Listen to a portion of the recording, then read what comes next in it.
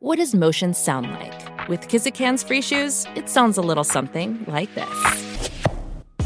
Experience the magic of motion. Get a free pair of socks with your first order at kizik.com/socks. Welcome to Hail Varsity Radio, the voice of Husker Nation. Insight, opinion, expertise, with the biggest and best names talking Nebraska across the state. Join the show on Twitter at Hail Varsity and at Schmitz_radio. Call in at 402-466-ESPN or 1-800-825-5865. Here's Chris Schmitz. Welcome to it. Great to be in on a Friday. It's Hail Varsity Radio, presented by the Nebraska Lottery. Chris Schmidt, Elijah Herbal is in. We are loaded up. Plenty of football thoughts today. Husker baseball gets rocking against Sparty. And the good doctor is in. Derek Peterson going to join us in about 20 minutes from HailVarsity.com and magazine. Pride of Fairbury's Bill Dolman, NBC Sports. And we'll hear from him and then sit down with Jay Moore. We'll talk some spring football with just a week, man. A week from the spring game. That is outstanding. The weather's turned for the better. It's warm and sunny, at least here in eastern Nebraska. So excited about that. Some thoughts on what Kansas City has done to upgrade their offensive line. The college football geeks have been busy mulling over what to do with the college football playoff. Do we expand? How much do we expand? And yes, you'll have no 15 overtime, 74-72. Everybody covers overtime score fest. You'll see that never again between A&M and LSU. Rules changes for overtime. Numbers to get in, 466-3776, 466-3776. 800-825-5865. And can find us on Twitter at Schmidt_radio, Chris Schmidt at Herbal Essence for Elijah Herbal. And always fire the email up if you want, Chris at HailVarsity.com. So we're a week out. How you feeling? How you feeling about your Nebraska football team as you head into spring? Elijah, I know you were chomping at the bit to get down there last Saturday. Didn't work out. We were there, and a lot of us will be there here a week from tomorrow. And, you know, Mitch Sherman's a weekly guest of ours, does an amazing job with Nebraska for The Athletic. And, you know, he asked a very simple question in his story today, one of three questions here. And we can ponder this here. And it's probably a pretty quick answer for a lot of Nebraska fans. Did you lose any amount of faith last football season in the Nebraska offense? Little lapse in faith with the offensive side of the ball. And the quick answer is yes, and I can tell you why. And I don't think that the offense Scott Frost ran at Central Florida or what they did at Oregon, and you've seen glimpses of success in Lincoln, but you haven't seen it translate into wins, right? So do I get frustrated with the offense? Yeah. If I'm a Nebraska fan, absolutely I do. Have I ruled out it working? No, I haven't. Because I think there's potential for the right personnel. They've always kind of been searching for that, haven't they? They've been searching for more than one guy at wide receiver for the last couple of years. They've been searching for more than one guy to lean on at running back the last couple of years. They've been working on a lower number of guys they feel good about on the offensive line, expanding that beyond 5. All right? And then you factor it all in. I guess my biggest concern is, look, these guys get paid a ton of money. They're smart football minds. And yet I think some of the play calling that was submarined by execution, right? What's the play that drives you almost batty? And it's the play that blew up against Illinois, the old swing pass to the sideline. And it's the play that lost you 9 yards against Minnesota, opened things up. The swing pass. That's supposed to work. because there's perimeter blocking and you got a guy in space going to make a one-on-one tackle miss. It's supposed to work. It's worked before. Yeah, it worked for a 70-yard touchdown against Colorado, Maurice Washington. That's the highlight of the swing pass. Right, and that was like at its basic, right? We're in Boulder for that. Nebraska needs to answer. What do? They dial up the old dirty swing pass. Mo catches it, tiptoes along the sideline, and beats everyone who had, it was like 5 people plus Ralphie who had an angle on him, and he gets to the end zone. Nebraska takes the lead again. So I don't hate the play. I hate how it's been executed. And that comes to mind because it's a momentum zapper. It's a tackle for loss. I know the play should have been overturned in the Illinois game. It wasn't. And it started snowballing on you. So some of the play calling, maybe some of the stubbornness, right? That's how it feels with why aren't you just lining up and running the football? The easy response to that, the rebuttal is, dude, I don't trust my offensive line, and I'm trying to get our athletes in space. That would be an answer. Not an answer you can get publicly because it would crush your offensive line's confidence. But when Nebraska's wanted to run the football, when you've seen a little bit of pistol formation, all right, and they've gone double tight, they can get downhill and run the ball. It's what are they choosing to do? How do they want to go about their business? And you've seen them put up yards against Iowa. You've seen them put up yards against Northwestern, at least last year, where they've come back from double-digit deficits to get a one-score lead, either by 3 or by 7, and you've not been able to hang on. You've seen the defense make some growth. I think the offense can grow, but when push comes to shove, have I lost faith? Yeah, I don't have as much confidence in it, but am I ready to punt it? No. Are they going to get it figured out is the thing. Can they be sure of what they want to do? And we kind of get back to that identity question, don't we? Where when they've wanted to run the ball, they've leaned on Adrian to do it. Are they still going to have to do that as good as he looks running the football? He's a lot smaller, Adrian, running the football right now, at least how he looks in spring. So can you find some other running backs to do work for you? Maybe that is it. Maybe he goes beyond the spring storyline. Maybe Stepp gets healthy. Maybe Irvin's the real deal. And they got a gem as a young back. It could be all good by fall. But I'm not sure of some of the play calling and for sure some of the execution. And when one of those two things go wrong on a given play, or you're out of sync, or your special teams is giving Iowa and Northwestern and whoever in Minnesota 45 to 55-yard fields to drive, that's why you're sub 500. It's not all on the offense. It needs to get better. And I think there's some pieces for it to get better. Is it going to be Big 12/Big 10, Tim Beck, 40 points a game? You can say a lot of things about Beck and the Nebraska offense, but they put up points while they transitioned to the Big 10. Nebraska's offense really didn't do that much under the Riley era, and you've seen glimpses. You've seen explosions of this offense go off. Nebraska, in 2 of the first 4 years, a lot of times scored enough points to win. Defense didn't do enough to shut down the other guys scoring. Yeah, and Husker fans for years now, since Scott Frost has been here, there's been complaints about the play calling. I've heard it since year one. I mean, I remember back to the Colorado game, whenever Nebraska has the lead at home, and they're snapping the ball with 20 seconds on the play clock in the fourth quarter. I mean, there's been issues from the start. The question is do these play calling errors stem from a lack of talent and a lack of players in the right place in the offense, or is it the other way around? Is the play calling bad because the players aren't executing?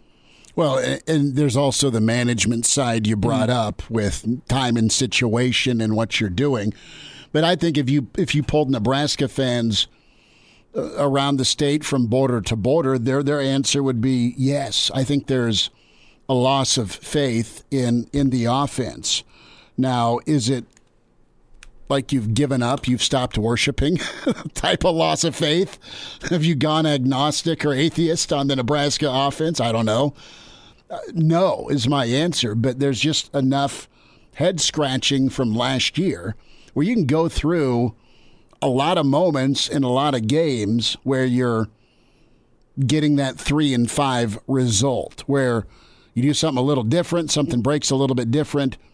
You know what? You flip it around. Maybe you're 500. Maybe you're a game over 500 with this team. And just like the Minnesota game also sticks out, where they had 33 guys and a defense that allowed 7 yards a carry. And Nebraska scored in that game on the ground, but Nebraska didn't come out imposing the ground. Now, I'll say this. You had a lot of Wandale that game because, Mills was still nursing a knee. But you didn't have, or you didn't feel like you could go to anyone else in that running back room aside from Wandale and Mills, right? You got to be able to do that this year. You got to be able to look in your running back room, assuming your offensive line can get it done for you. And based on what we've heard from Greg Austin, you feel like the offensive line's ready to be better and take a step. And they're while still being young. But you've got to be able to look at 2 or 3 dudes and have them ready. And 2 or 3 dudes need to be ready. There's only so much a staff can do. They can give you the playbook. They can rep you and rep you and rep you. You got to know what the hell they're asking you to do as well. So it's a two-way street there. But just some of the moments where, all right, what's your game plan? How are you going to come out? What are you scripting? All right, this is what the defense is weak at. Why did you go against the grain with it? Why are you throwing the football versus going against a team in Minnesota that's depleted? And why didn't you try running the football to start out? I mean, easy to armchair and second guess, but those are some of the situations that make Nebraska fans slam the brakes on and go, what are they doing? Yeah, and it brings back the question I asked, which was, are they throwing the ball against that Minnesota team because they're trying to be too cute? They're calling that in spite of their talent, or are they calling it because of their talent? Because Dedrick Mills is out hurt, they're wanting to avoid the ground game and they want to beat him through the air. And that's the question I think will get answered this year, because I think people can see there's good talent in most of the positions. Running back still up in the air, but there's a good base at offensive line. You have a 4-year starter, Adrian Martinez, a quarterback. Then you have Samori Toure, a very experienced wide receiver, and Omar Manning, who's got just worlds of athleticism. That you just hit on it. It's the wide receivers, right? So, your counter could be, dude, there's nobody getting open in the receiver room. There's no one to throw the ball to aside from the tight ends that's ready. So it doesn't matter if we need to run the football. Minnesota's not, just as an example, Minnesota's not respecting our passing game, so they're going to load up against the run. So if there's 400 guys in the box there, doesn't matter how good your offensive line is or how good your running back is, it's problematic to try and force it. I think a lot of times Nebraska probably felt like they had to throw it to be able to run it. Let's throw the football to open up the run game. We'll get into this a little bit more with Bill Dolman. We'll talk to Derek Peterson a little bit about it here coming up. Yay or nay? The college football powers that be are mulling over expanding the college football playoff to maybe 6, maybe 8, maybe 16. Now, there's still 5 years left on the 4-team college football playoff. You could set up and expand, and you could expand and then amend your deal and make this thing a little bit more inclusive, where you're going to get all of your Power 5 league champs, and then maybe you look at Notre Dame, or if they're still dating the ACC, maybe you look at Clemson and Notre Dame as a one-off. Cincinnati's been good. BYU's had their moments. Boise's always been a pretty good group of 5 team, and Central Florida's been a good program, obviously. So I don't know if you're opening it up to include more of the little guy, or if you're opening it up to, all right, somebody's got to lose between Alabama, Florida, and Georgia in the SEC championship. Somebody's got to lose between Oklahoma and Texas, or Iowa State in the Big 12 championship. Okay, Ohio State's going to take on who from the West? All right, the West isn't bad. You have Iowa that's pretty decent. Wisconsin's always seems to be knocking on that door, and their reward has been a New Year's Day 6 bowl, okay, but it's not been the playoff, and they're good enough. And then there's the Pac-12.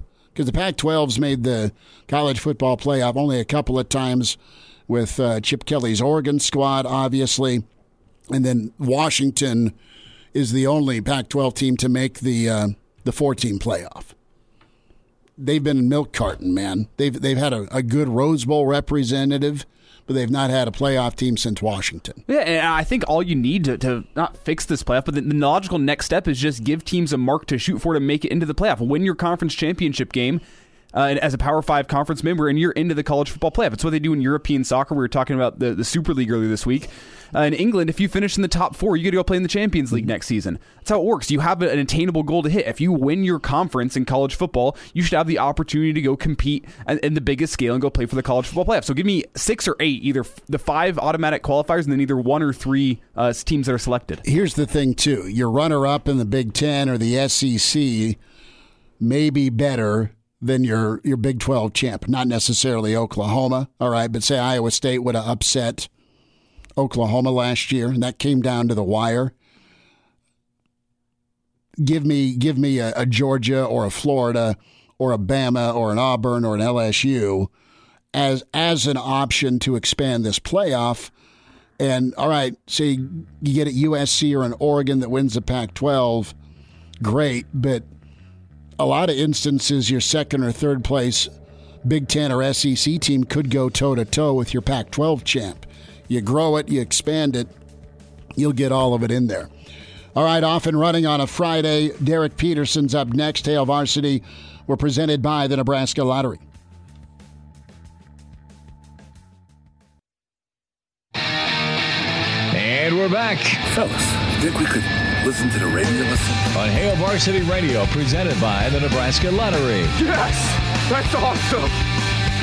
Good to be with you. It's Hail Varsity, presented by the Nebraska Lottery. Chris Schmidt, Elijah Herbert. We welcome in with HailVarsity.com and magazine, Derek Peterson, Dr. Petey, as he's known at Dr. Petey HV on Twitter.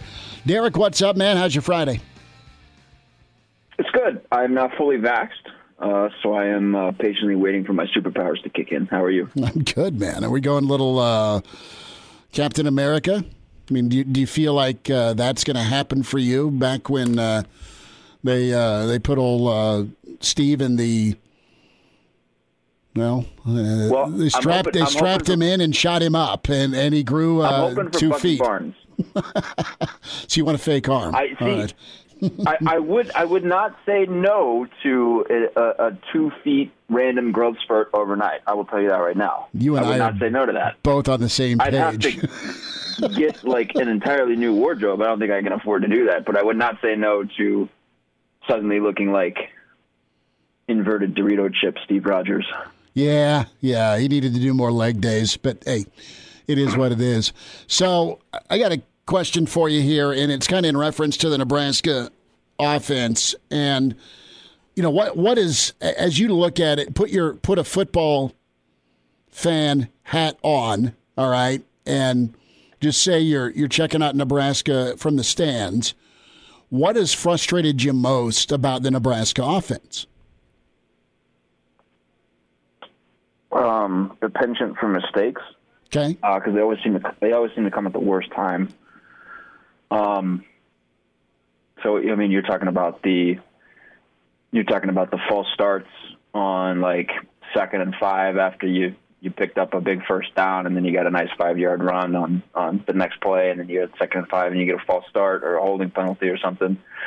You're talking about the fumble as you're 3 plays into a drive that's moving down the field. You're talking about the, let's say, missed downfield throw where the guy is open, and then, you miss the throw, and then the next play you get sacked or something, or you get a holding penalty or something like that.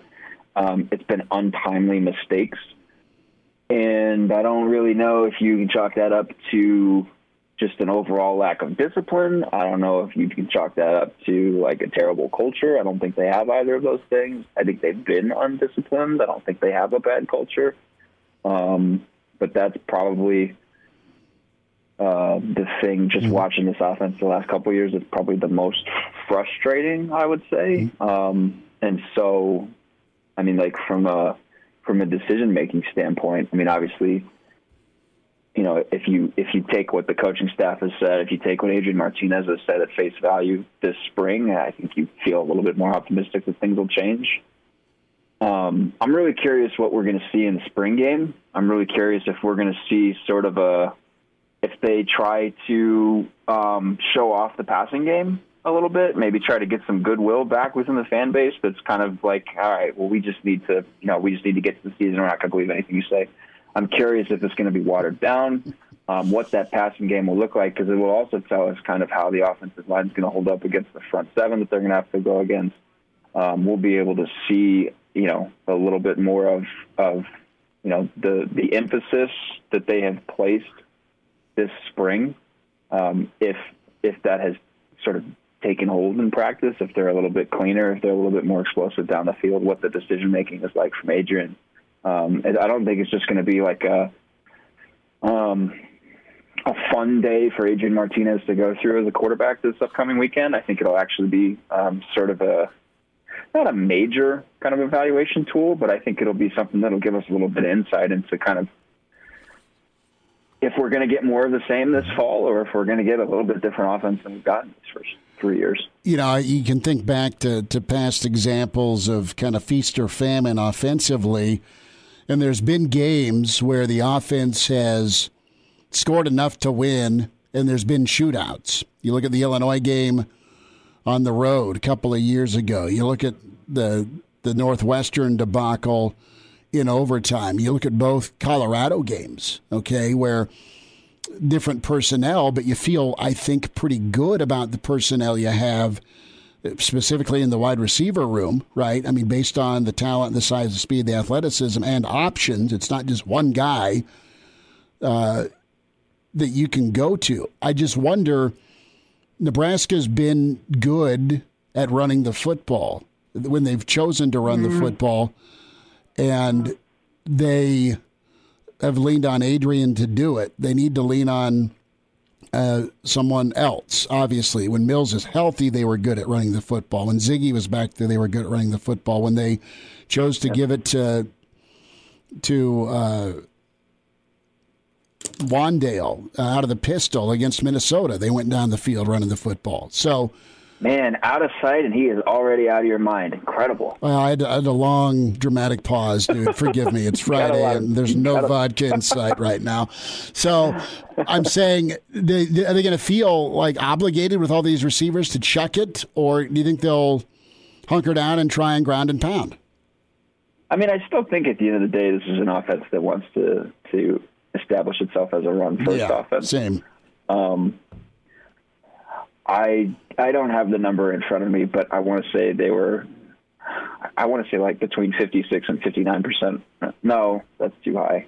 They're around there. They're around run there. Rate last year, relatively high. They were I want to say in like the top 35, top 40 nationally in terms of run rate. I still think that's going to be the case because like, you know, the thing too, like because Marquise Stepp hasn't been available for this spring, I think there's been a little bit of a hubbub about what's gone on at running back. And maybe I'm completely wrong with this take, which if we get to the fall and it proves that I'm wrong, then I will absolutely concede. I'm not too terribly concerned about Stepp missing the spring right now, and I still think that he's sort of the odds-on favorite to be the top guy at running back. Now, if like we get like, and I've said this before, if we get to the fall, we get into the late summer months and approaching fall camp, and he's still not 100%, he's still not ready to go, then you start worrying. But I don't know that missing, on-field reps in the spring. He's still around the team. He's still taking those mental reps that Ryan Held talks about. I'm not like sounding alarm bells there. So I still think they have their the kind of top line guy that they will hope to have. Where you're in a position where you're not panicking, I wouldn't think.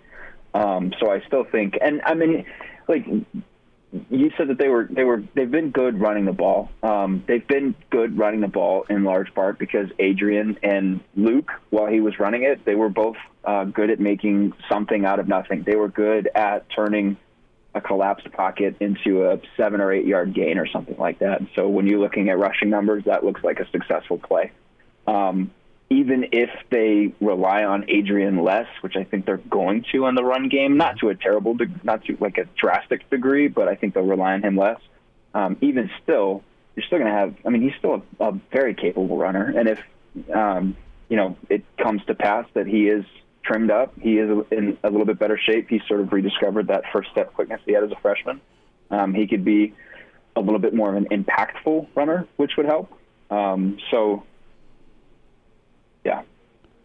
Derek Peterson's with us here on Hail Varsity Radio. And Derek, before we move to some college football playoff thoughts, while we're talking this run game, I want to ask you, Jaquez Yant, are you buying stock on the kid? Or do you think he's just getting this press, this hype because guys like Marquise Stepp are out hurt this spring? It's hard to say. Right, because, do you remember the spring of 2019, the spring that will forever be known as Brody Belt's spring? We heard all about Brody Belt. And, this is not to say anything bad about Brody Belt because he's been good for them. They like him. He's been a good teammate for them, a good worker for them. But, there was a lot of Brody Belt talk. There was a lot written about Brody Belt, and then there wasn't a ton in season. We'll see. Obviously, they're two completely different backs we're talking about here. Yant is 6'2", 225. And, we've seen him in person, and he looks like a big dude. He looks like a big running back. And if he's, physical enough, we'll see. I would venture to say that we'll get a pretty extended look at him in the spring game to see what he kind of looks like. And if we get into fall camp and, like a Ramir Johnson is still touch and go and Marquise Stepp maybe is not completely 100%, another guy is struggling with consistency here or there. Sure, maybe Yant gets a look, but I think it's maybe a little too early to definitively say, this is the spring and the summer of Yant, and we're going to see a ton of him in the fall. There are still some scholarship options that I think they want to know what they have in. But we'll see. It's not. It gives me spring 2019 vibes just because of sort of Held. Even when we came into the spring thinking Held is going to have all the guys available to him for the first time in a while. Now here we are late in the spring. And it's yep, nope, that didn't happen. So a little bit of a similar circumstance. We'll see. Obviously not, 100% similar situations. But we'll see. I'm not totally convinced one way or the other, but I'm not writing him off as a guy that could potentially play in the running back room if some of the inconsistency stuff continues with the other guys. Derek, I've got 90 seconds. A quick take on your read with Morrison and where he fits in. I still really like him. I might be leading the bandwagon at this point. But we've seen 2 practices this spring and he wasn't practicing either time. With skill position guys, sometimes the greatest ability is availability. Mm-hmm. And, he had an injury and he had COVID as a freshman and he's been out for the 2 practices that we've seen. Now, granted, those could be the only 2 practices that he missed all spring, but, that's what we have to work with. So I think until he's able to consistently be on the field, we're kind of just in wait and see mode with him. But like I said, I went and talked to him when he was in high school. I talked to the people that knew him when he was in high school and his coaches and things like that. I really like the kid. I think he's an excellent talent. I think he's a complete back, can turn into a complete back. But he's got to be on the field to be able to develop into that. Derek, about 20 seconds. What can folks hear with the Varsity Club podcast? I had Jacob Padilla and Aaron Sorensen on to talk about Nebraska volleyball, sort of the end of their season. If you're talking about high-level volleyball discussion, you couldn't have 2 better people on to talk about it. So really enjoyed that. Go listen to it. Yep, Spotify, Google Play, iTunes, the Varsity Club with Derek Peterson. Dr. Petey, have a good weekend, and we'll catch up next week. Thanks for the time, man. You too, buddy. I will be the Winter Soldier when we talk again. There he is. Don't arm wrestle him. You'll lose. Bill Dolman's on the way. Jay Moore coming up. It's Hail Varsity, a Friday edition. And we're presented by the Nebraska Lottery.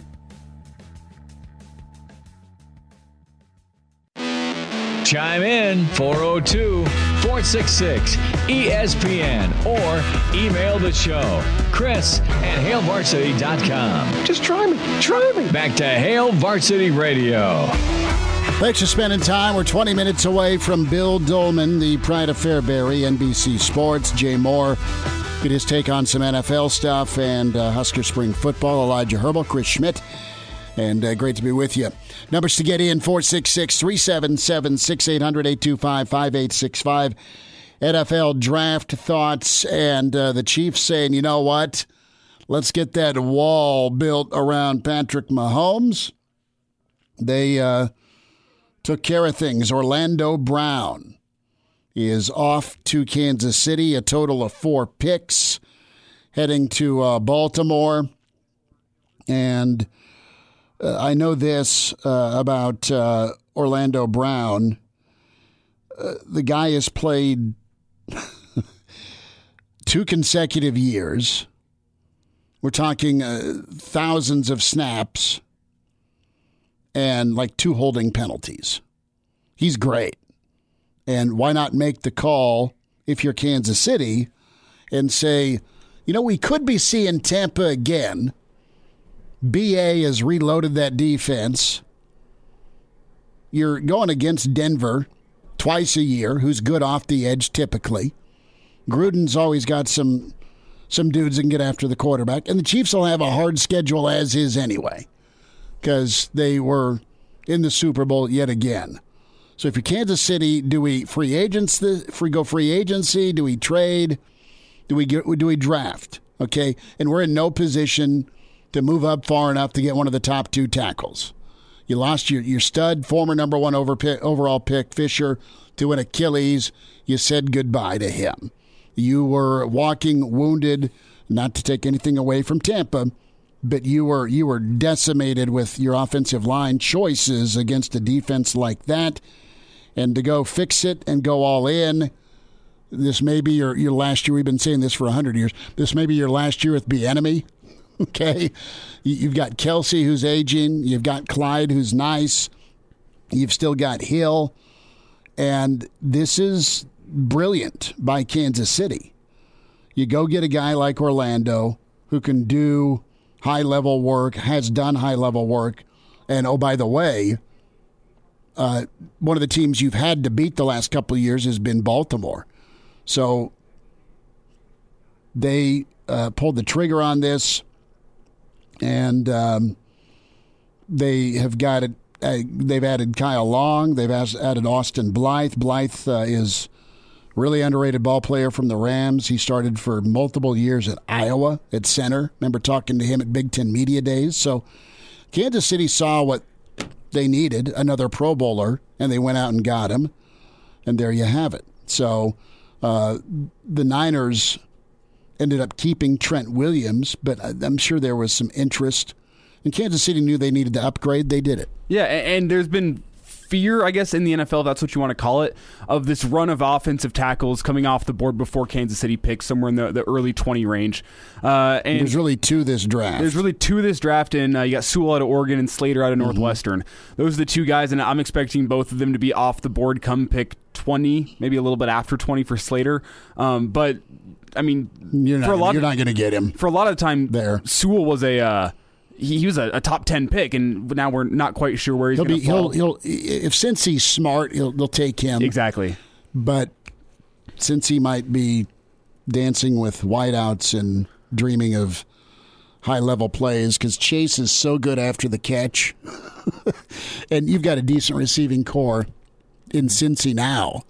But Burrow, my God, that guy just got bludgeoned. Yeah, but then after those top 2 tackles, I mean, there's 3 or 4 guys that people say according to the draft experts who I listen to, they say very good players. I really like Tevin Jenkins out of Oklahoma State, but the knock on all these guys is they just don't have the upside that guys like Slater and Sewell have, who have all pro potential, whereas these other guys are probably going to be solid starters on your offensive line. But is that worthy of a first-round pick? Sewell and Slater are good enough at run blocking and pass blocking. Sewell's the best run blocker at tackle. Slater can play tackle or guard for you, and he's also very well adapted at clearly a first-round talent at run blocking or pass blocking. Hymas is going to go 3rd or 4th round, and he's very multiple as well. He's talented.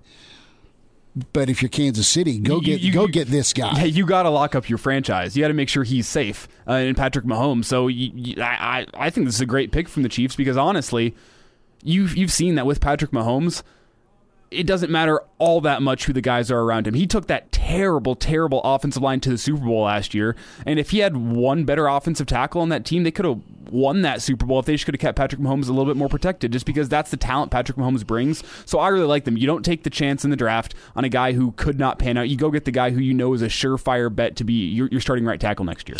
We're a week away from the draft, from day 2 of the draft, and the Lions are open to trading their 7th pick overall. The Panthers very open to moving back from number 8. So they're not really in love. I think there's probably 3 or 4 guys in this draft everyone's in love with, and one of them they're scared to even bring in, and that's Micah Parsons because of some of his off-the-field stuff. I think the other guy is Pitts, okay? And I'm anxious to see if Dallas does some wheeling and dealing to trade up and get him. What I'm interested to see is if Atlanta can't trade out of that 4th overall spot, do they go get another talent for Matt Ryan? Good. I would draft Pitts. At Kyle Pitts. I think Kyle Pitts is good enough for the 4th overall pick. The question is Atlanta going to, if the top 3 quarterbacks go off the board, the first 3 picks as we're expecting, are they going to want to get out of that 4th pick? And are they going to be able to find anyone who gives them what they want for that pick? Well, and do you like, okay, it's not going to be Lawrence and it's not Wilson and it probably won't be Fields. So do we go with Mac Jones or Trey Lance as the heir apparent to Matty Ice? Or do we just say, you know what, we can get another quarterback at some other point. Let's go get us Pitts and team him up with Julio and the other kid out of Alabama they've got there. I mean, the question to me is, do they say we have more holes in this team to fill than just a tight end / slot guy in Kyle Pitts? Do we go trade back, get a couple 2nd and 3rd round picks for this pick? Build that way. And build that way, which, I mean, history has shown that the best way to have success in the draft is just stockpile as many picks as you can because it gives you a better chance of hitting if you have 13 picks as opposed to 7. You know? Well, and Detroit, I mean, they went defense last year. Do they go wide receiver this year? Because at 7, you could get Smith, you could get Chase, you get Waddle. All right, the 3 premier wideouts in this draft. At 7, you should be okay. I don't think Pitts will be around for you. And if you're Carolina, what do? You just signed a quarterback. You still have Teddy. All right. And do you draft a 3rd quarterback, or do you not like anybody really? I mean, what are you going to do? You're going to get McCaffrey some help? Do you go defense? Do you look at the offensive line? Because Carolina's been kind of a mess that way as well on the offensive line. So it's intriguing, but they're sending up some smoke signals here, right? Between the 7 and 8 spot. Maybe this message is... It's not, it's maybe one of those blind CCs to Dallas right now. I think somebody in that 5 to 10 range really wants Justin Fields. With all this negative press we've heard about Justin Fields, I think somebody in 5 to 10 really, really wants him. Oh, big time. Absolutely they do. I mean, is it Carolina? Who is it that wants Justin Fields so bad? That's what I want to know. There's a lot. All of them would probably off the record, we'll sure as hell take him. We'll wind down hour 1. It's Hail Varsity presented by the Nebraska Lottery. And now, back to Hail Varsity Radio. Got a Husker update here as it is Michigan State weekend. Nebraska on the road in East Lansing. They are up 1-0. Spencer Schwellenbach doing his thing. 1-0 Big Red and RBI double, top of 4 right now. Here's kind of your preview in a minute or less from Will Bolt on Sparty. I would say team speed stands out with them. They're not necessarily a team that's going to hit a lot of home runs. They do hit a lot of doubles, but a lot of guys that can run. They're left-handed at the plate. Guys, I mean, we're talking getting down the line with pretty plus speed, and they put the ball in play. So it's going to be a challenge for us defensively to make sure that we're on our toes and that we're ready to field the ball and play catch at a high level. They're going to bunt at times and try to create some offense and run the bases well. And they got a good catcher. They hold runners well. Probably not going to be a lot of free bases that way.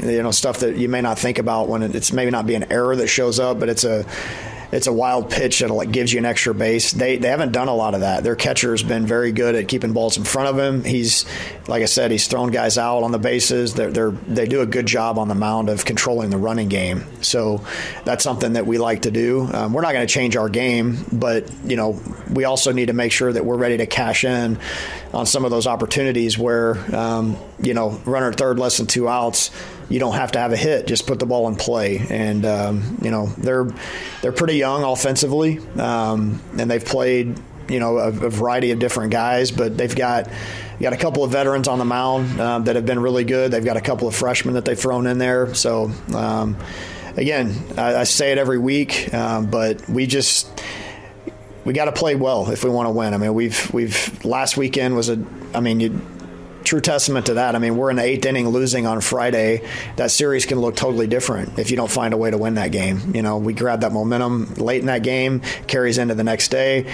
You look up and you got to sweep. So we've got to play well. We've got to come out ready to compete at a high level on Friday and then just go from there. Let me translate with team speed. That means all them freshmen don't know where the weight room is in East Lansing, and they've not spent time with Uncle Jose in any off-season program in Oakland. 2-0. In the time it took Will Bolt to lay out Michigan State baseball, you had an RBI ground out from Max Anderson. Cam Chick singled earlier in the inning. And it's 2-0. A great man once said, Utah, get me 2. Yeah, and Michigan State's got the team speed, but it was a small ball baseball to score it for the Huskers. Cam Chick gets advanced over to third. Max Anderson drives him in with a ground out to shortstop. That's baseball right there. The Huskers they've relied on the long ball a little bit this year, but that's good small ball, and that's given Michigan State a taste of their own medicine. So how many fair foul calls have you hosed in your career? Have I missed? Yes. Oh, fair foul is easy. You don't mess up many of those. Okay. What about the old bunt? If it's creeping down the left to right field line, third to first base line, and somebody touches it too soon, are you just mask off? Fair ball. I don't mess it up. That's one of the easy calls, and it's not like there's any. It's not like your strike zone leeway to it. It's not like a balk where you can go was that a balk? It's very clear. The ball's either on the line or it's not on the line, or it's fair. You would have rung up Andy Pettit every throw over to first on a balk. Probably. It's just been a merry-go-round. Elijah Herbal doing a Yankees game. Unearned runs galore. Bill Dolman coming up at Hail Varsity. We're presented by the Nebraska Lottery. Welcome to Hail Varsity Radio, the voice of Husker Nation. Insight, opinion, expertise, with the biggest and best names talking Nebraska across the state. Join the show on Twitter at Hail Varsity and at Schmidt_radio. Call in at 402-466-ESPN or 1-800-825-5865. Here's Chris Schmidt. Back into it. It's Hour 2. It's Hail Varsity Radio, presented by the Nebraska Lottery. Chris Schmidt, Elijah Herbal. And we'll hear from Jay Moore here in about 20 minutes or so. We bring in the pride of Fairbury, NBC Sports' Bill Dolman with us. Bill, you're counting the hours down. You're packing up the truckster. You'll make your way east for the spring game, true or false? I'm leaning that way. Nothing would be better than making a trip back to God's country. There's no question about that. I just, hoping that, you got a ticket and a place to stay. I got the place to stay, and you can log on now and find your way into a well-spaced, well-ventilated, sunny Memorial Stadium. I don't think I've paid for anything in the last 30-some years, so I don't know why I would start now, but I guess I might, be like the rest of you mortals. No, it's weird, isn't it? Like when you go to a game and sit in the stands, it's awesome, but that is really weird since you started taking me along 15, 20 years ago. It would be, I'll tell you this, though. It'd be a lot better to sit in the stands to watch a game than to be in my basement calling events from Switzerland and all parts in between, as is the case these days with the business that I find myself in. Which, by the way, I'm sure most people, and I appreciate everybody out there who has been glued to the TV the last 2-3 days, watching their Zeniths and RCAs, while the Olympic Channel has replayed in its entirety much of the, I shouldn't say entirety of them, much of the World Nordic Championships, which are on right now. And so a lot of people I know are watching that. And prior to that, the biathlon season. So I appreciate everybody out there watching that, because let's face it, if you're not watching it, that's just stupid. You got to be doing that. Bill Dolman's with us. Bill, let's talk a little bit about Nebraska. And, we'll take probably too much from the spring game, but people are starved with it. There's also the sentiment out there with some frustration with the offense and just overall the lack of progress the program's shown on Saturdays. And I want to get into the offense because I'm a pretty optimistic guy, despite who I'm married to. And legit, I look at the beer being half full of, okay, the offense can be this, right? And I look back, and Elijah and I hit on it here in hour one, where either their game plan was against the grain, or there wasn't confidence in being able to kind of just slam the ball, get downhill, and between the O-line and Mills being dinged last year, maybe that was part of it. Maybe they needed to throw the football to open up the run. I don't know. You can go down 100 different reasons, and you look at specifically, you look at the Minnesota game, and you're like, eh.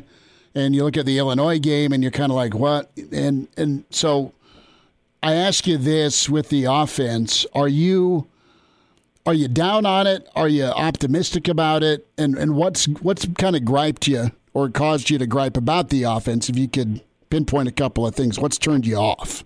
Well, I'm willing to say that Martinez has not been 100%. Mm-hmm. So we'll go with that. Nevertheless, there have to be better decisions that are made at the quarterback position, and that just wasn't. He wasn't the one 100% guilty of that. McCaffrey made some bad decisions last year. So I think that there have to be better decisions made. But the thing that has frustrated me the most about Nebraska's offense, and in certain respects with Nebraska over the last 4 years, 5 years, I mean, I can go back to the Pelini era. I cannot believe how often Nebraska puts the ball on the turf, the number of fumbles, the penalties. And if you go back even last year in just 8 games, and I went back and looked at this, it just mystifies me the number of times the ball ends up on the turf with an errant pitch, just not holding on to the rock, whatever the case might be. Last year, Nebraska fumbled 22 times in 8 games. Opponents, 2 fumbles in 13 fumbles, lost 2. Nebraska 9-22. 2 years ago, 12 fumbles lost 27 times. 27 fumbles in 12 games. Opponents were 10-17. And then you go back to Scott's first year in 2018, 11 fumbles lost, 28 fumbles. So if you go back over the last 3 years, which is what, 30 games, 32 games, because of the last year's 8, right? Nebraska has fumbled the ball 77 times and lost it 32. 77 times. That's a game, right? Mm-hmm. You average about 70 to 80 plays per game in college football. Nebraska's fumbled it a game.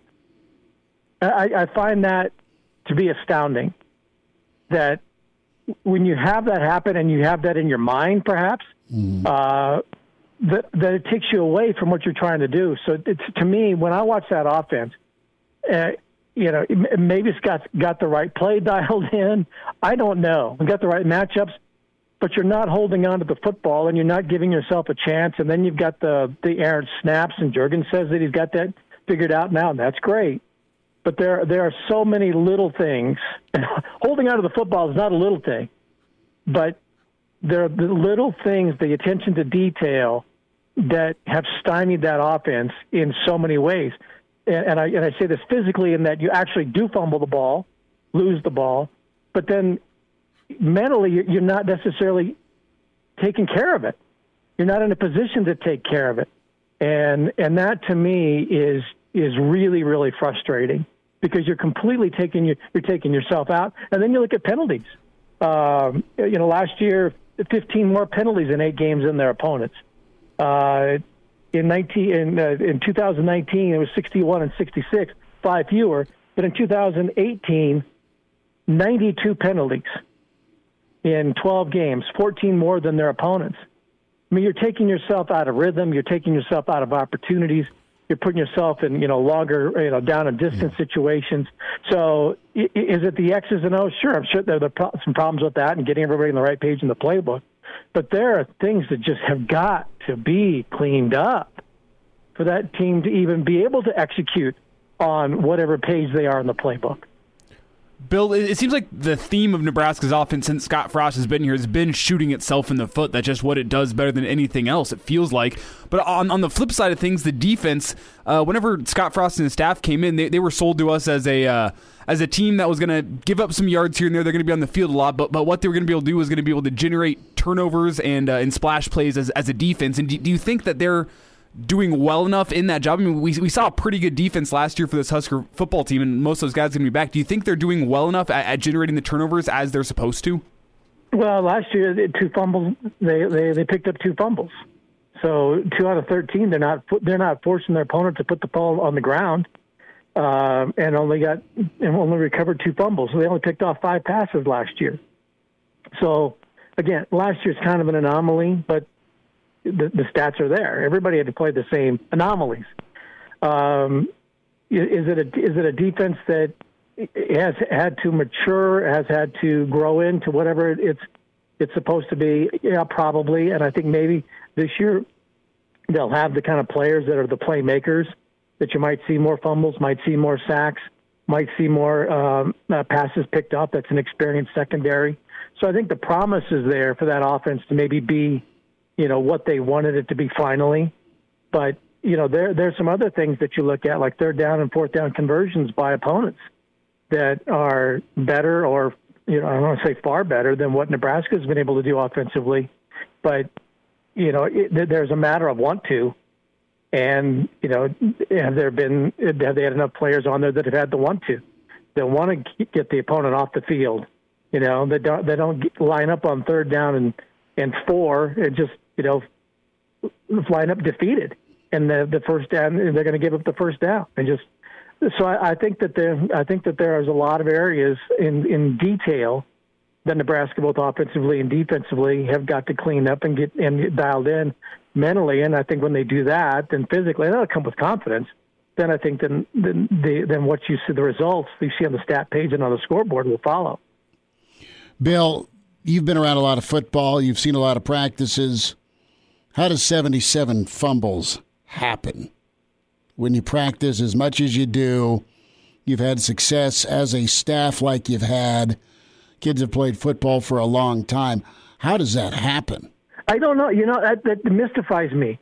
And maybe I'm looking back at the glory days and thinking, well, in the 1990s, we didn't fumble once. Well, that's not true.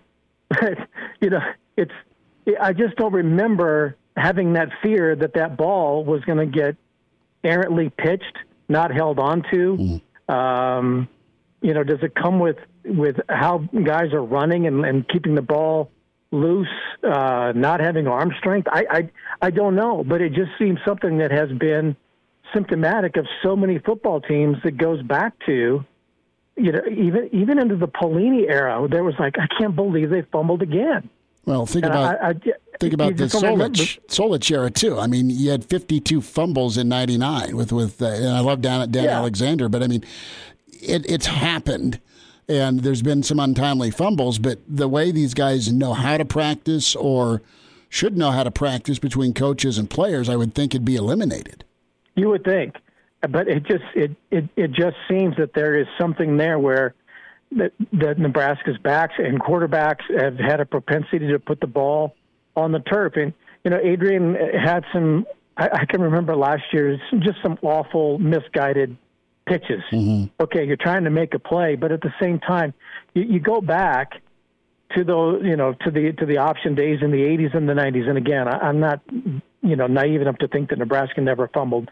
It did, but you think about how often the ball was handed off to fullbacks and cleanly. I mean, that's an instantaneous snap, turn, give, gone, right? Mm-hmm.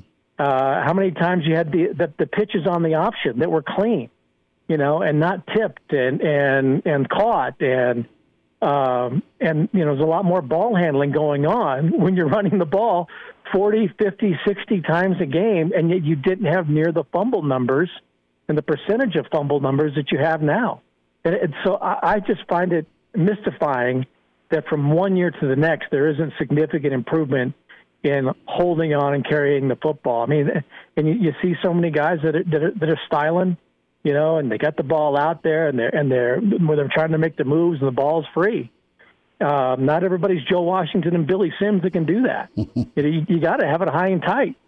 And I don't expect anybody to go into Andrews Hall with the football high and tight for their entire English 101 class. But something has got to be done so that grip is a lot tighter than it's been over the last 10-plus years. Good reference with Andrews Hall. And yes, English 101, my friend. Bill Dolman's with us, Hail Varsity Radio, the Pride of Fairbury, NBC Sports, at Bill Dolman on Twitter's where you find him.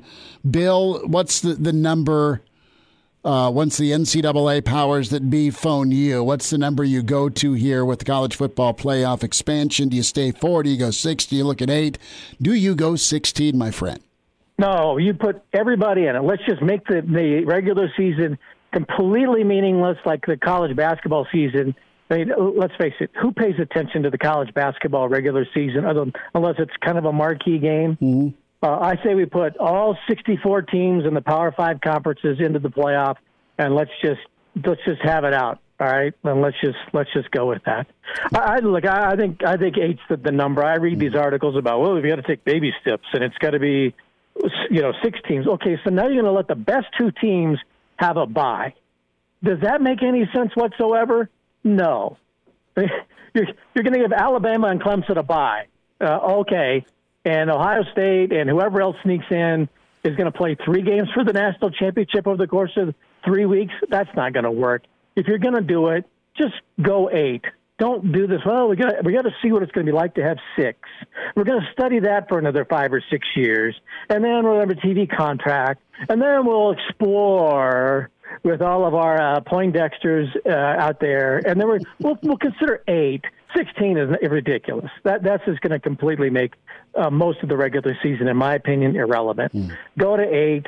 Call it good. You knew you were going to do it when this whole thing got put together, however many years, 10 years ago. So let's just go to 8. Let's call it good. And let's make the teams that get in there earn it. I know it's nice to say we're going to put in one of those group of 5 teams, but does anybody really think that a group of 5 team, I know Boise State thinks they belong, but they're not going to go on and win 3 games to win a national championship. So let's just put the 8 absolute best teams in there, no automatic qualifiers, and let's just see who the best team is. Because if you got these AQ things, to me, that's just handing out a ribbon and saying, "Well, you did a nice job in the AAC, but now let's see what you can do." Come on, they're not gonna win the national championship. All right, so let's go to 8. Let's just get it done. Don't tell me you got to have a blue ribbon panel of Poindexters. All right, let's just do it. Bill, we will find some accommodations for you when you get into town next Friday for the spring game on Saturday. Let me know if you need help finding seats. Do they have any rooms at the what was it, Cornhusker Hall there on 33rd and Holdridge? Is that still around? Never visited that one. Oh, okay. What about that one that was on like 27th or 20th and O? Is that still around? The Congress Inn or something? It was for prom. It was awesome. Billy D, you take care, brother. Thanks for the time. All right. Go Big Red. See you in a week. There he is. Bill Dolman with us. All-State, 2-year starter, and rush in for the Big Red and NFL vet. Is Dudeness or Duder or, El Duderino if you're not into the whole brevity thing. It's Blackshirt Jay Moore with Hail Varsity Radio. Baseball Back with you, Hail Varsity Radio, presented by the Nebraska Lottery. Time to get caught up with Black Shirt Husker NFLer Jay Moore, his podcast, More to It. And, of course, you see him on Big Red Wrap-Up. Jay, how much money are you going to win on the course today? I don't know. We'll see. We'll don't know what the situation is going to look like. It's golf. Every day changes. So, well, I'm just glad to get out today. That's all. No, that's good. I'm excited. I put you on the spot there. How much are you going to win? It's about playing the game, right? Yeah. I took a very earthy approach to it. That's for sure. A very Bagger Vance approach to it. But yeah, sometimes that's what you got to do. All right, I got to ask you here, Snoop Dogg, President Obama. Do you believe they blazed up together in the White House? True or false on that? Are you calling BS or are you going, maybe? I would lean, yeah. I mean, why not, right? I mean, you only live once. I mean, I think Obama's been on record, hasn't he, of saying back in the day, I mean, sure, that in college that he liked the flower. So, hey, dude, being a president's stressful, man. So I'm all for doing stress relief. You can do it with Snoop, I mean, the stuff they probably get, from whoever, whether it's Snoop or I feel like, he could have had like a secret grow room in the White House. He probably could have the best stuff ever. So, well, it would have been some epic stuff. Well, it's government engineered. You got your top minds, your Cheetos nerds on it, and get it going. So, spring football, we're a week away from the spring game, and I got to ask you. As I read into some of the coaches' comments and your teammate Greg Austin earlier in the week, they weren't at their standard, right? So that's up to interpretation just how good a day it was for the defense and how bad a day it was for the offense. Jay, in your time, did you ever walk away from a major scrimmage like deflated? Or did it kind of embolden you to be better next time out? Yeah, I mean, a lot of the major scrimmages I look back on, all those were kind of, were in spring or in fall camp. And, most of mine, the defense usually played pretty well. And I played well enough that I felt good about it. I think there was only maybe, one scrimmage where I think the defense didn't perform as well. And usually what happens in when you're scrimmaging the offense versus defense, or you go against each other every day. So normally if one day the defense, kicks the crap out of the offense, usually they're getting their butts chewed in the meeting rooms afterwards. So they're going to be a little more motivated to come out, and they might install some new stuff that, the defense you haven't seen yet. So usually your battle, you kind of go back and forth, right? So like one day the defense wins, one day the offense wins. You just kind of go back and forth to do that. Might have been one of those days where the defense, won, and I'm sure the offense got better. But that's just kind of if Greg Austin says offense wasn't up to it, what they were doing, then maybe then you got to kind of look at it. Well, maybe the defense is, continuing to play well, and then obviously you're kind of like, well, maybe you get a little concerned because the offense has obviously been struggling. But no, I think you always got to take everything with a little grain of salt, and they are trying to get better, but it's a back and forth battle between those two position groups, every day, and there was times where.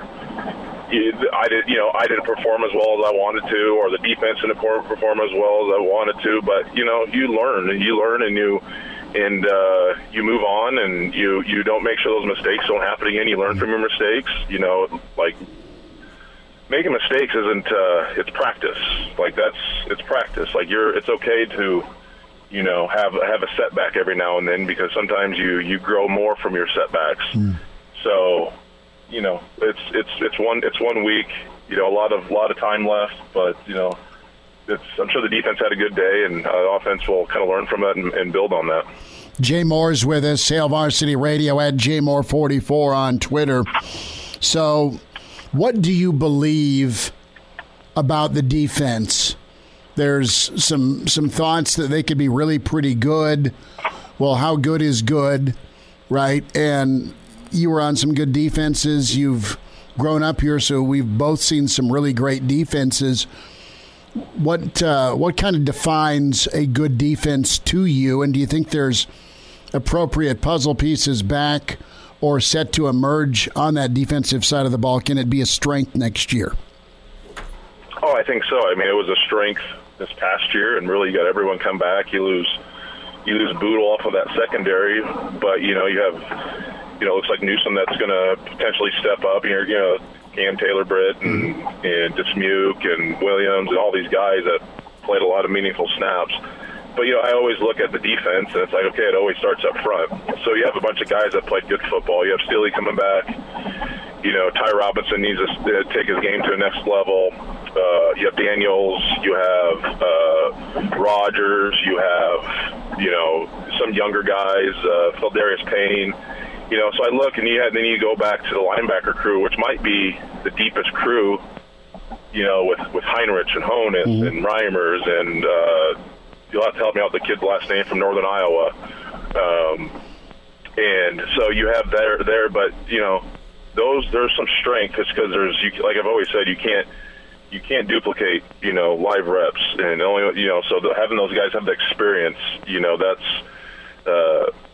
that's big time. The only question mark, and it's we have been talking about this for a while ever since kind of Randy Gregory left, is just who's going to be that that dominant edge pass rusher, and when it's 3rd and 6+, and you need to get off the field, and you can't. They dial up some good creative blitzes every now and then, but it's you can't do that every time. It'd be nice to find a guy who can win one-on-one, or two guys who can win one-on-one, and you can sit back there with 6-7 guys in coverage, and you can bring 4 or 5, and you can win and beat 5 offensive linemen. And so that's still a question mark. But overall, I mean, the guys who have played well at a high level last year are all back. You get JoJo Doman coming back, and you have a lot of good players, and that's something you can build off of. But there's still things they didn't do well last year. They struggled at times. They played really well at times, and they also struggled. So, but they got a lot of senior leadership. Guys who are 5th or even in their 6th year now, taking that extra year of eligibility. So they've most of these guys have seen almost everything. So that's a plus. And you get Chenander and Crew and Rude and Fisher and all those guys and Dawson, and getting Dawson to develop those edge rushers and setting the edge and getting off the field on 3rd down. And creating turnovers and creating more opportunities for offense. That's what's important. So it's going to continue to be a strength. It's just can the offense kind of get where it needs to be and catch up. Jay Moore's with us, Hail Varsity Radio. Jay, a thought with the offense itself, and what's your read into the running back situation? I know you're close with Coach Austin, and I think they'll find a couple of guards, right? I think the offensive line can be all right. I think Adrian looks fine. Concern level, it's not that Harbord can't be really, really good for Nebraska. It's like, do you want to throw him in this soon if there's injury? How much does Smothers keep progressing? Yant's been a storyline, and we're just not sure if that's because he's been available or if Nebraska just got a real big-time steal for his 6'2", 240-pound thumper back. Are you worried about the running back situation? No, I'm not. It's early. I mean, it's spring ball. You got Stepp, who's played a lot of good football. He's dealing with a little small foot injury. Like I said, if that offensive line evolves and gets better, you can put an average running back there. I think I think we got more than average of guys back there. So I'd be, again, I'm focusing on what's the O-line ability to do, and can they, establish the line of scrimmage and play on the, that 2 yards on the other side of the defense, and get to the second level and get your creases and get your tempo going. But I look at it. I mean, they got tons of guys. You have Steph, you have young guys, Gabe Irvin, Marvin Scott, Sevion Morrison. There's plenty of guys, and it's just you get Ronald Tompkins. Guys get banged up. That happens. Their backs. In this offense, they're running around a lot, and you're going to have some soft tissue injuries. So, but I'm not concerned whatsoever. Now, if we're a couple weeks into the season and guys are getting banged up, then maybe it's a concern, maybe. But in this offense, I think it's if things get going right and they get their tempo and their timing and their pace, I think you can put damn near anyone in there, and they're going to be able to be pretty successful. So I'm not. Threat level is, I don't know whatever you call minimal. It, 0 or the opposite, or 10. I don't know. I can't remember. I forget. The DEFCON's always the DEFCON thing's always. I think the lower it goes, the more. Oh no. Yeah, so it's like DEFCON. I mean, to me, it's like DEFCON 8. Like, okay, so you're fine. That's average. That's like everyday stuff. It's like it's spring ball. Like I know we didn't have spring ball last year. I know that, and I know it's important to have spring ball so guys can develop and they need it. We have a lot of guys develop, but again, it's spring ball. Now it'd be maybe a little different if this was fall camp. So I'm not concerned whatsoever. Jay, we'll hit next week with you on some NFL draft stuff. And kind of get your perspective and experience on it. So Jay Moore will be back with us next segment to hit on some NFL draft this week, kind of fine-tune his story about the NFL draft next week. Jay was a 4th-round guy in the 2007 draft. Reminder about moving. West Blue Realty makes that happen for you. They take care of you, and they specialize in residential home sales in Lincoln and surrounding communities. Give Tom Luby a shout today, 402-540-3768, or Kelly Hofschneider today with West Blue Realty, 402-202-2312. It pays to work with West Blue. Log on, westbluerealty.com, 1120 K Street, Suite 200. And we're back. Fellas, think we could listen to the radio on Hail Varsity Radio, presented by the Nebraska Lottery. Yes! That's awesome! Talking some spring ball and some NFL with Jay Moore, Blackshirt Husker NFLer on Hail Varsity Radio. Before we get you out of here, I want to get a thought on this comparison and Gabe Irvin, Brandon Jackson. Brandon was your teammate. He was phenomenal. He really helped carry the football for you guys to a Big 12 championship game appearance. And I've not seen Gabe live. He didn't practice last Saturday, but it sounds like, okay, that's kind of a comparison. And what's that mean to you, knowing how good Brandon was and was a good teammate of yours? Yeah, sounds like that's, when they were describing him, that's kind of the first guy I came to mind. I mean, Brandon was a freak of nature. I mean, very young. I think he might have been 17 when he first got to Nebraska, just a young kid, and just a physical specimen, just strong. And, not even like he worked at it strong. He was just God-gifted. I don't even know if he lifted that much. Like country strong Mississippi kid. Yeah, right? just like, whoa. Horrible technique.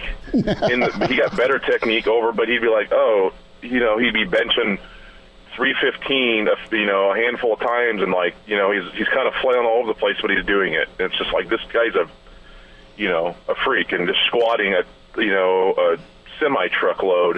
Horrible technique early on, but he just was able to do it because he was just so gifted and strong, and plus he had the quickness and agility to go with it, and was able to play as a true freshman, so he had the maturity and the mindset to deal with some of that stuff. And he came from a tough background in Mississippi, so I know he struggled with some stuff, but I mean, he was a great guy, hell of a teammate, and really good football player. Obviously, when you're drafted in the second or third round, second round after junior year, and second you go to the round, Packers and win a Super Bowl. I mean, that's he's a big time player. Jay Moore's with us, Hail Varsity Radio, at JMoore44 on Twitter, and the More To It podcast. Jay, we'll get you out of here with, who's the one can't miss for you in the draft? Who's the one guy that you'd be, you can pick any position group. Who's Jay Moore drafted next week? Oh, man.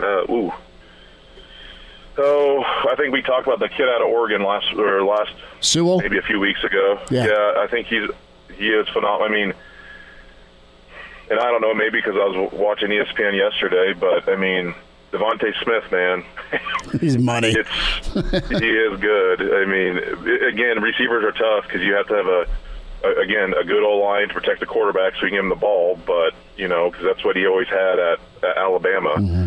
But I tell you what, He's just kind of another one of those Alabama guys you just plug and play when he's in the league. The Judys and you just go down the list. Amari Cooper. I mean, you've got so many Alabama. Julio. I mean, and then you've got Julio Jones. That's the other guy I was thinking of. So I think he's pretty dang good. I don't know. The quarterback. I know Lawrence gets a lot of attention in Fields and Lance. I'm not like always. I think Lawrence will be good if he goes to Jacksonville and gets Urban. I think he'll be fine. This whole epilepsy thing coming out about Fields with Fields is very interesting to me. I think it's obviously he has no issues. He's done medication, and and Alan Faneca played for many years having that and with the Steelers. So, but I think I tell you what, in this business, and I've seen it. It's all about going to a good organization and getting coached the right way.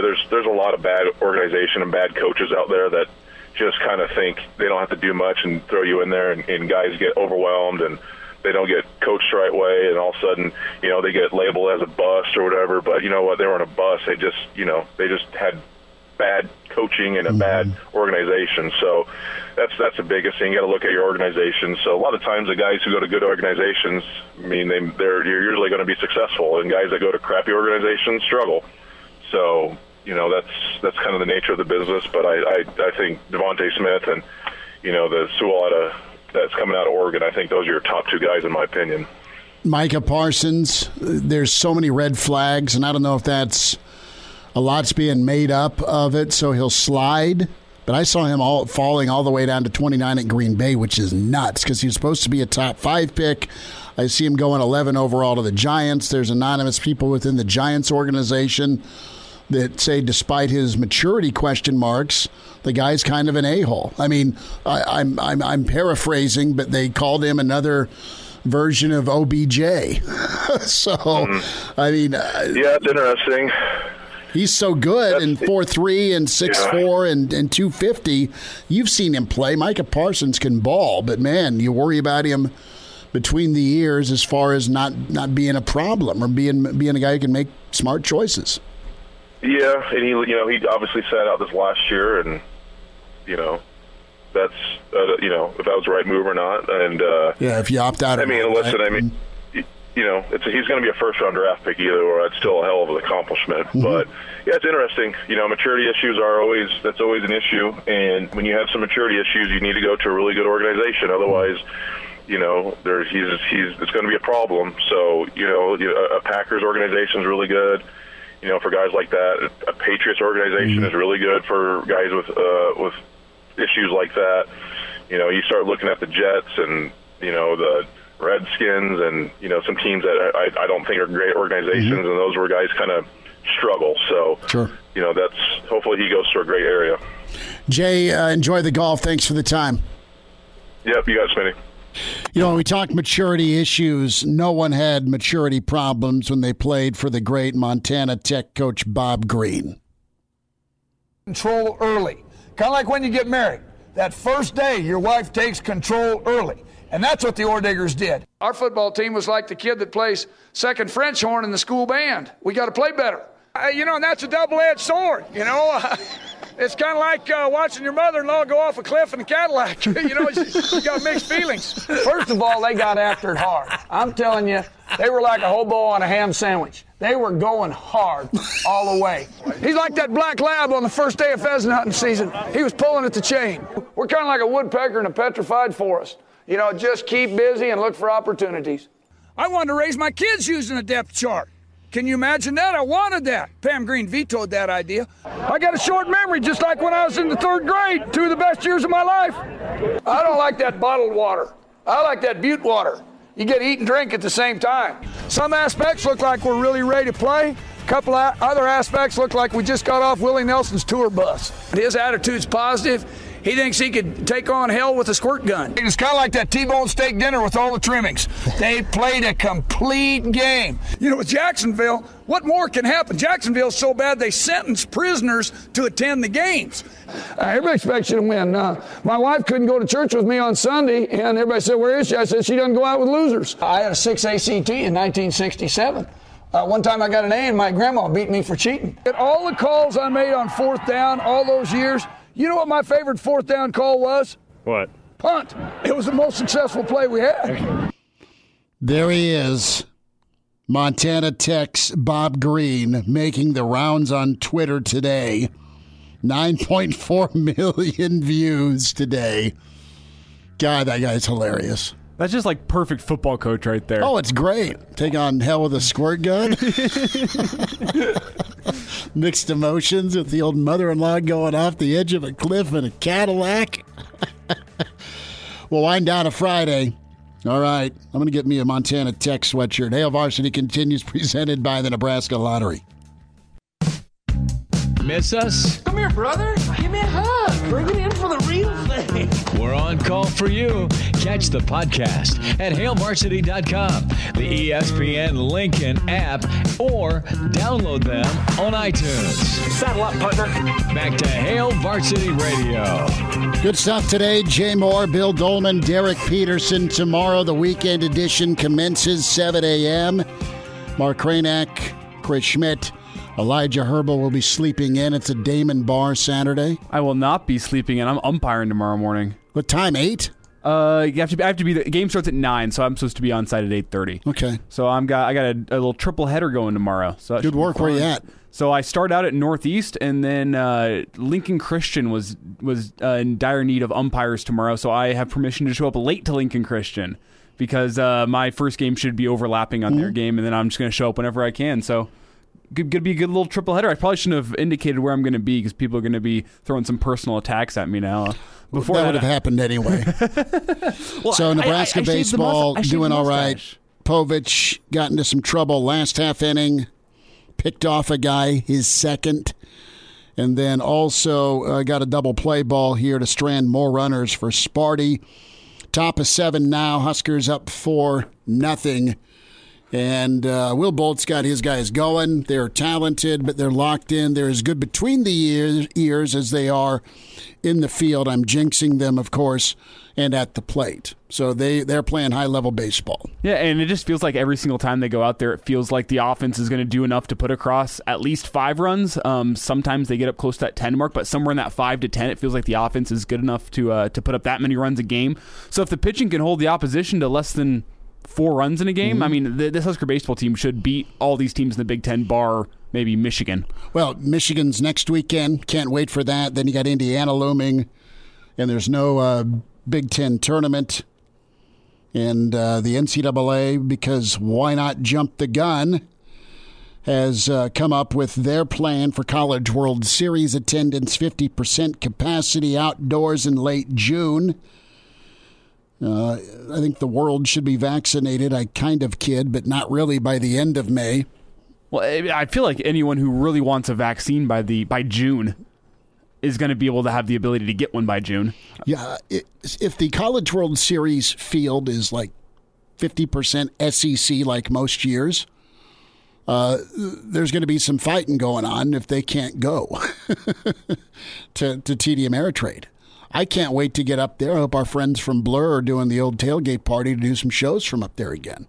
But I mean, the thing about 50% capacity is that will harm the primetime games and the championship series at the end. Mm-hmm. I mean, most of those like afternoon matinee games, you're probably filling up TD Ameritrade about 50% anyway.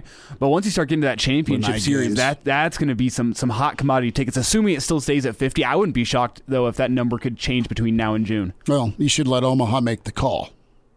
How about that?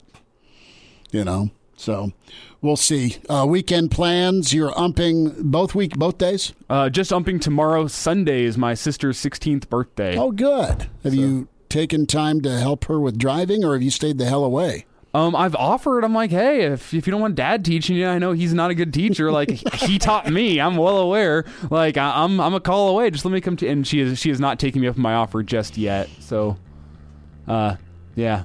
It's probably okay. I'm probably not the best driving teacher anyway, because my whole advice is just like, don't hit anything. Don't hit anything and be confident. If you're going to go through that yellow and don't think twice about it. You know what we're going to do? We're going to get former Montana Tech coach Bob Green on next week. He's boys with Coach Elward. Jimbo Hansen with the assist there. Back at you on tomorrow morning at 7 with Hail Varsity. Thanks.